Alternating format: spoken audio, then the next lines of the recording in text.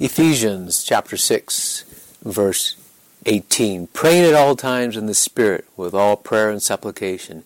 To that end keep alert with all perseverance, making supplication for all the saints, and also for me, that words may be given to me in opening my mouth, boldly to proclaim the mystery of the gospel, for which I am an ambassador in chains, that I may declare it boldly as I ought to speak. If you would have visited our house in Spain in the month of January and sat in our living room, most likely you would have felt a bit chilly. And you would have probably been somewhat perplexed. But why perplexed? Because you would have seen radiator heaters on the wall of our house. Now, if you were the curious type, you'd have gone over and touched those radiator heaters only to feel, not warmth, but just cold metal. You see, we had radiators installed in our house a year before we left Spain, but the natural gas company that was supposed to bring natural gas to our town, was delayed in getting there. And see, that natural gas was to power the system. But because of construction and politics, it just didn't arrive. And so we had radiators installed in our house. They looked like they would warm up the house, but they didn't, simply because they weren't connected to the gas-powered water heater that would pump the hot water in through the radiator. So, essentially, these radiators were useless and cold. And I think in a similar way, we can talk about the armor of God. You see, we can understand what it entails intellectually, and we can think that because we understand it, that we're protected. But in reality, our experience may be very different, because it could be that our experience is that, okay, I understand this about the armor of God, but I'm not experiencing the powerful gospel realities to which this armor points. See, so we could be in a situation that the armor would seem as cold and as disconnected as that radiator, those cold and disconnected radiators. See, this is how it will be unless we're connected to God who is our life and our salvation. And how are we connected to Him? Through prayer. See, if we're to rightly appropriate God's armor by which we're enabled to stand firm against the enemies of our soul in this battle, then what's required is a life dependent on God in prayer. I don't think that Paul is identifying prayer as part of the armor. But I think what he is doing is describing the manner in which the armor is to be put on.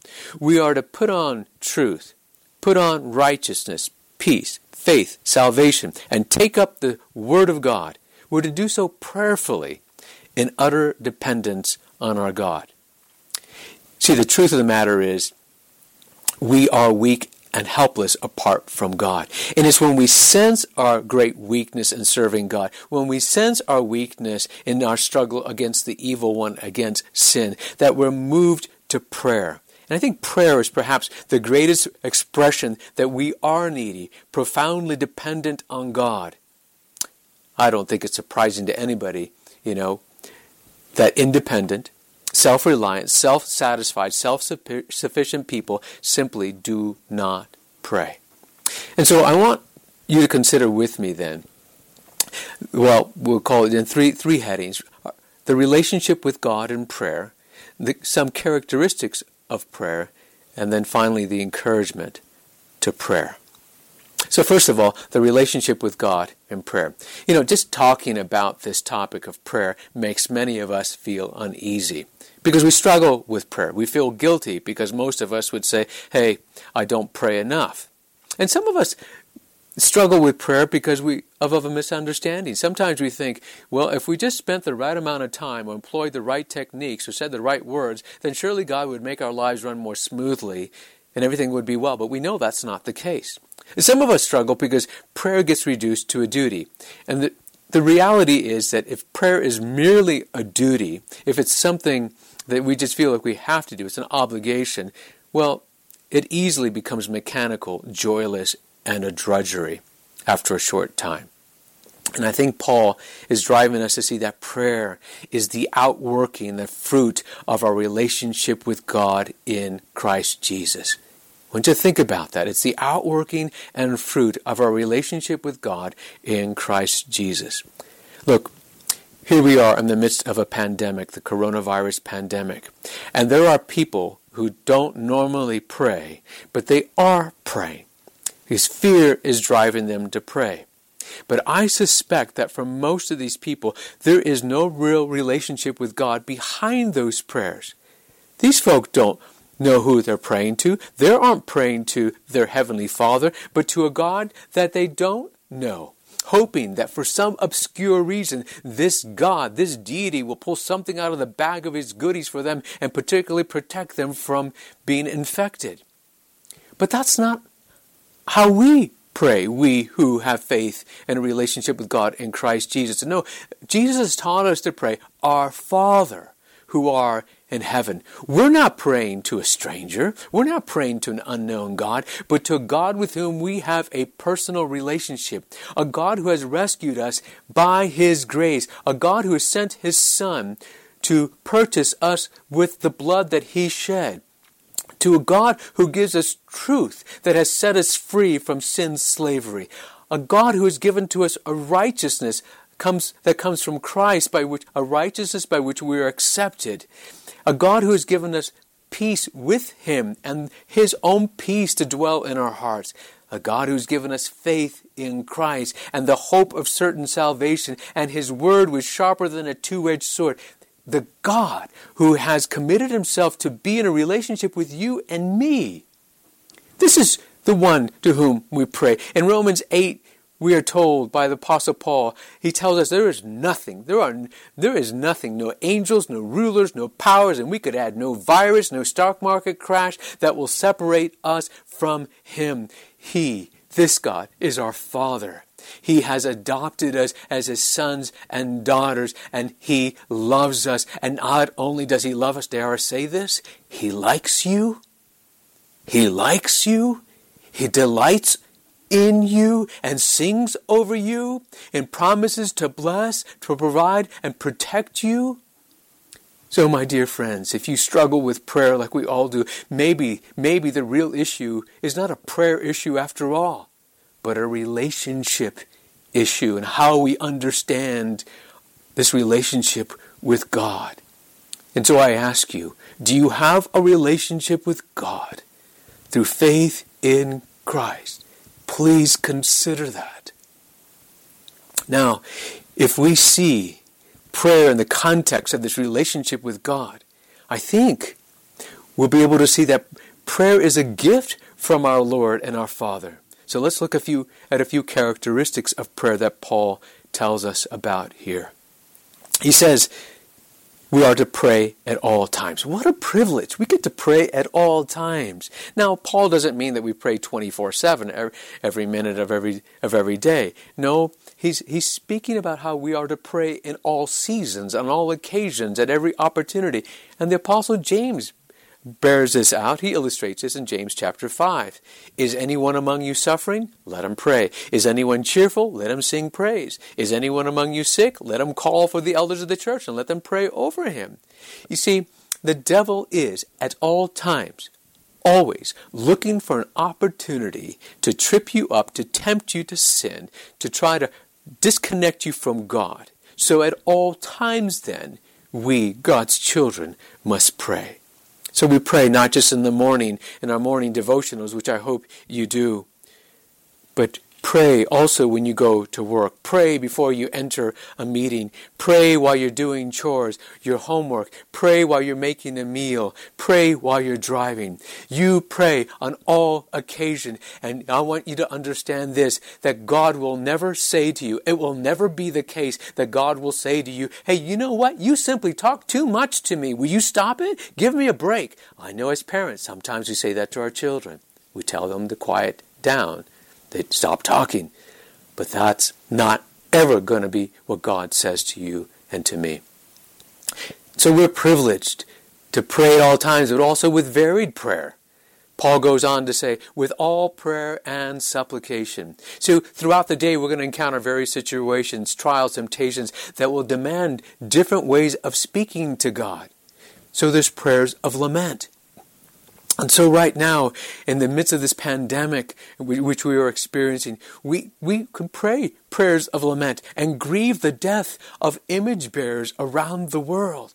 And we grieve as well because of people in places like Cambria, in the assisted living facility, nursing homes, these residents who are isolated. And as if just the fear of contracting some illness, it wasn't bad enough. Now they have to experience loneliness. And we grieve as well because of the fact that people in the midst of this pandemic, they're not trusting God. And so, my dear friends, we lament. But there's also prayer of supplication. We make known and bring to God the needs that we have and other people have. And right now, what great need do we have but that of, praying for our medical personnel, for doctors and nurses on the front lines, for praying for those who are trying to come up with a vaccine against the coronavirus. Right? And then we have prayers of confession. We confess that when we do give into temptation, we go to God knowing that He understands and He is quick to forgive us. But we pray, we confess our sin. We don't hide it. When in the midst of this trial, this situation, we find that there's a lot of disbelief in our own heart, then we confess that to the Lord. But there's also prayer of thanksgiving when in fact God does deliver us from temptation. Thanksgiving when we go to the grocery store and there's food there waiting for us and those shelves are stocked. We can give thanks to the Lord for that. There's prayers of adoration. To look upon the character of God, to turn our gaze upon God, and to see His magnificence and His greatness. What we need in this time are big thoughts of God as we see our smallness and the fact that we don't control much in life. That here is a God who's big and sovereign and controls all things. See, God is inviting us to speak to Him in all these different ways, not just when we need something. Parents, wouldn't you think it's strange if your children only spoke to you when they needed something? They wake up in the morning, the first 15, 20 minutes of the day, they approach you and they just tell you what they need. And that's it. And they don't talk to you again until the following morning. That's not much of a relationship. See, just as we want our children to talk to us about anything at any time, so it is with our Father in heaven. And what this means then, as we continue, is that we must be watchful and persistent in prayer. So Paul writes, to that end, keep alert with all perseverance. And Peter, picking up on the same theme, in chapter 5 of 1 Peter, says, be sober-minded, be watchful. Your adversary, the devil, prowls around like a roaring lion, seeking someone to devour. And so, we are to watch and pray. We will be attacked. We will be tempted when we least expect it. Years ago I was walking our dog, and some of you have met, our small, gentle creature, Nano. He passed away about 3 years ago. But years ago I was walking him along the sidewalk, and all of a sudden we saw a stray pit bull running over to us. Now that pit bull didn't attack immediately, but he looked like he would, and he made me nervous. So I picked up Nano. He only weighed 22 pounds or so. And I decided, I'm just going to carry him home. And as I'm taking Nano and carrying him home, that pit bull is right by my side. And he just seems a little snappy, a little happy, and wanting to get into Nano. So I have my eyes on that pit bull. I'm watching that pit bull. I can see there's a potential for an attack from him. All right, and then what I didn't know, there's a car that was driving by, and this lady then speaks to me from the car. She says, "Are you okay?" And she points out that behind me, there's another dog that's running, presumably to attack. Now, I wasn't aware of that dog. Now, that last part of that other dog, that didn't really happen, but it makes the point of my illustration. You see, you can be focused on one area, but we need to be alert. We need to be watchful. So imagine you're a stay-at-home mom. It's been a hard day.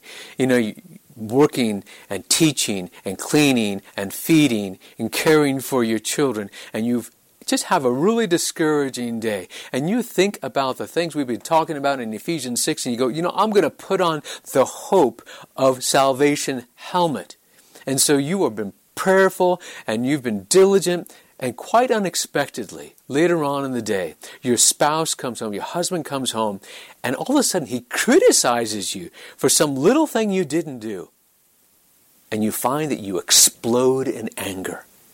You see, you were prepared on one front, but not prepared for that other attack. So God invites us, therefore, not to give up. Be watchful, keep alert, and be persistent with all perseverance. You may struggle with the same sin. You may give in to the same temptation time and time again. You may have been blindsided. But I don't want you to think that God says to you, hey, you know what? I'm just going to give up on you. No, He doesn't say that. He says, you look to me. You pray to me. You pray with Velcro. And what do I mean? Well, you pray with rugged stickability, with perseverance, with resolute determination, because I will hear you.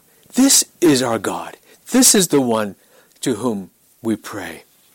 And then he goes on and he tells us that we are to make supplication for all the saints. See, what he's telling us, and Paul is telling us, is that God has placed us in a body, a community of saints, of other people who are also struggling against sin and the evil one. And so we're to look out for our brothers and sisters, because we know this, that if they hurt, that we hurt along with them. If they fall into temptation, it affects the whole body. So we are to make supplication for all the saints.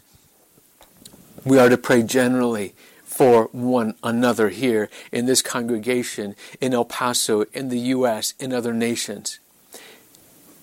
In Ephesians 1:15-23 and Ephesians 3:14-19, Paul tells us how he prayed for the Ephesians. So you can look at those verses so that you learn how to pray for others.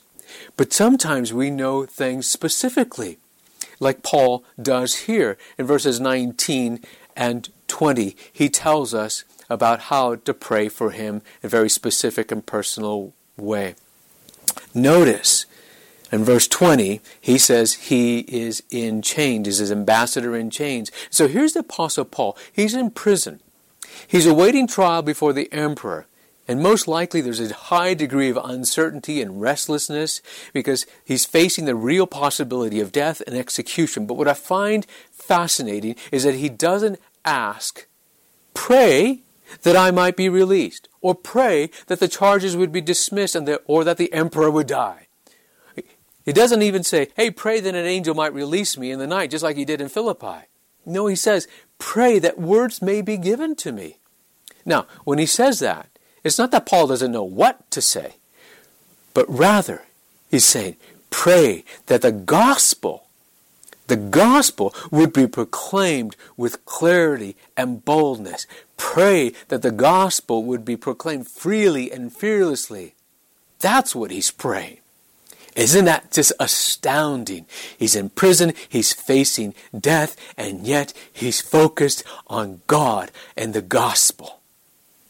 You know, you and I, we're living in a period of the heightened sense of the reality of suffering and death. And we can rightly pray for the protection from sickness, that God would preserve us with good health for ourselves and our loved ones. But should we not, in the midst of this pandemic, also be praying that the gospel of peace and of grace in Christ would penetrate not just our hearts, but also the hearts and lives of other people? I can't help but think of Charles Spurgeon, the great Baptist preacher. In the mid-1800s, he was living in a period of a cholera outbreak. And he wrote, "And now is the time for all of you who love souls. You may see men more alarmed than they are already. Avail yourselves of the opportunity of doing them good. You have the balm of Gilead. When their wounds smart, pour it in. You know of him who died to save. Tell them of him. Lift high the cross before their eyes. Tell them that God became man, that man might be lifted up to God. Tell them of Calvary and his groans and cries and sweat of blood. Tell them of Jesus hanging on the cross to save sinners. Tell them that." My dear friends, Will you pray for opportunities to tell others of how Jesus, the Son of God, stepped into our diseased, sin-sick world to bring healing, to bring forgiveness of our sins, and as the psalmist says, to heal our diseases? But you may ask, how do I do that? I mean, these are hard times. These are hard times when I'm overcome with fear and hysteria as well. And life seems so out of control. I know I say that I believe that God is sovereign, but the truth is that my professed belief doesn't align with my actual belief. And there are times I go into meltdown and my anxieties come up to the surface, and it's really hard for me to pray. So how do I pray like this? Oh, the Lord gives us an encouragement to prayer. As you see, God's not surprised by this, and He has given to us two blessed intercessors. Look in verse 18. He says, praying at all times in the Spirit. Now, that doesn't mean that we are somehow going to pray in some mysterious way. But I think it means, at least on one hand, that we're helped by the Spirit to pray. Romans 8, verses 26 and 27, the Apostle Paul says, likewise, the Spirit helps us in our weakness, for we do not know what to pray for as we ought, but the Spirit Himself intercedes for us with groanings too deep for words. Isn't that wonderful? The Spirit interceding for us. And later on, well, that same chapter of Romans, chapter 8, Paul describes the Spirit as a spirit of adoption by which He allows us to cry out, Abba, Father. And also, we know, as remember from last week, we talked about the sword of the Spirit. We can't separate the Spirit from the Word of God. So to pray in the Spirit also means that we pray in accordance with the Word of God in light of the Scriptures. And this will keep us and guard us from praying in the flesh, not just praying for our own selfish needs. But the other intercessor for our prayer that God gives to us is Jesus. Not only did He send His Son for us to live the righteous life that we should live but can't, and not only did He send His Son to die the death that we should die because of our sin, a death that we won't die, but this Jesus, He was raised from the dead. He ascended on high, and now where is He? He is at the right hand of God. And what does that mean, to be at the right hand of God?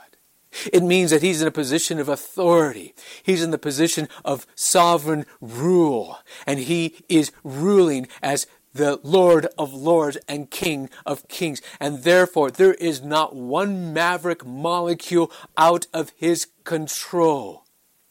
We think about the coronavirus. Well, what does corona mean? But crown. But I ask you, who wears the crown?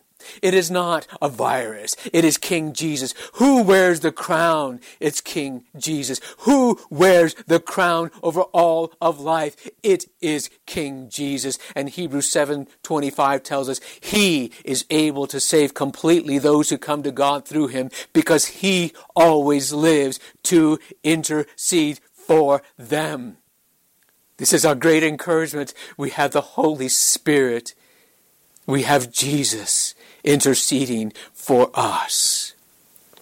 Oh, my dear friends, you see how the gospel that we see described in the armor of God changes the way that we pray. Oh, so put on the armor of God. Take some time. Pray through this passage, Ephesians 6, verses 10 through 12.